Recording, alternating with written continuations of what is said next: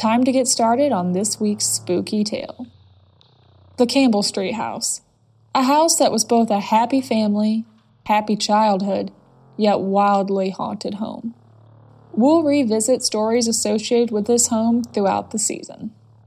I'm your host, Regina Helton. Welcome to History and Mysteries.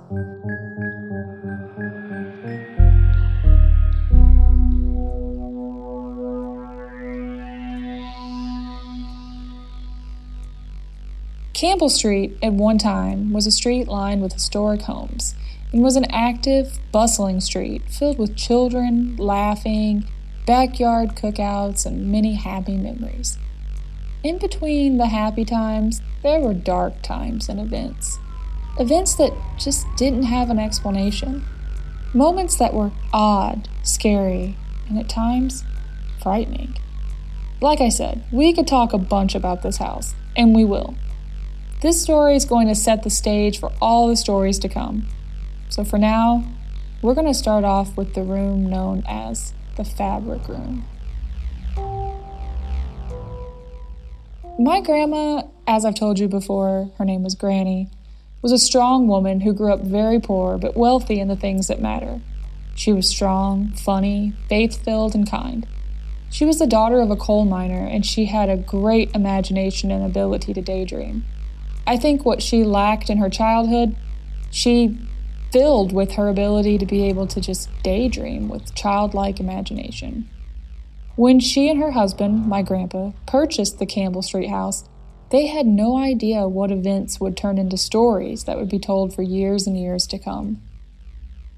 One of her daydreams turned ideas was to own a fabric store, and for a short time, she had a small fabric shop. When the fabric shop closed, she moved all of the fabric into one of the downstairs bedrooms. The room became known as the Fabric Room. The room was lined floor to ceiling all the way around with fabric rolls. It was a mess, yet a beautiful mess. My grandma used this room as her very messy bedroom, and when I spent the night with her as a little girl, I always slept in this room with her. I can still hear her trying to get me to fall asleep with a bedtime story that always ended with her huffing and puffing down a house, Three Little Pigs style, way too long as I fought sleep. The room didn't give off spooky vibes or anything that would stand out as odd, yet sometimes the room would let you know it had a personality. Or maybe something else in the house wanted you to know it was there. The story goes, one day, long before I was born, my mother, a teenager at the time, wanted to go into the fabric room for something. She walked to the door, and when she tried to open the door wouldn't budge. She called to my grandma for help, thinking maybe the door was swollen from summertime humidity or something was blocking it. The two of them pushed with all their strength on the door, and the door wouldn't budge. Finally, after some pushing, the door started to open just a bit. But every time they got the door open, just the slightest bit, something or someone would push it back closed as hard as possible until it was shut again. Over and over, they tried to open the door, and the door would open, then slam closed again. They stood in disbelief, wondering what was going on.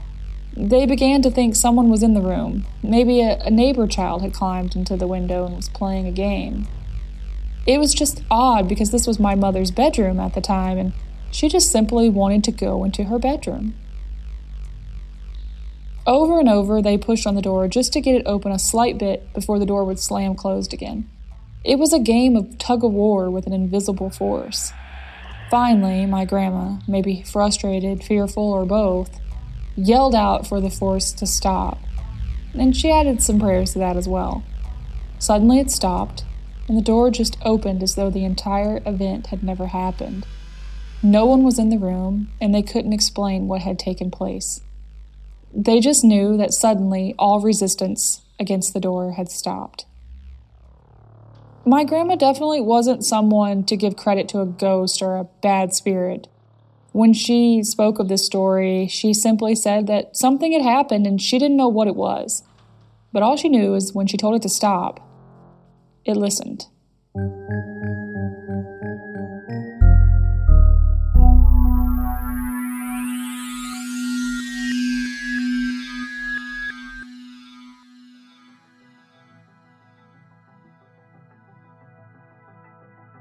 If you enjoyed this episode, there are tons of ways that you can stay involved with the podcast. You can follow along on Spotify, Instagram at History and Mysteries, or the website historyandmysteries.com. And please tell everyone you know, anyone who enjoys mysterious events, spooky history, unexplained events, or paranormal encounters.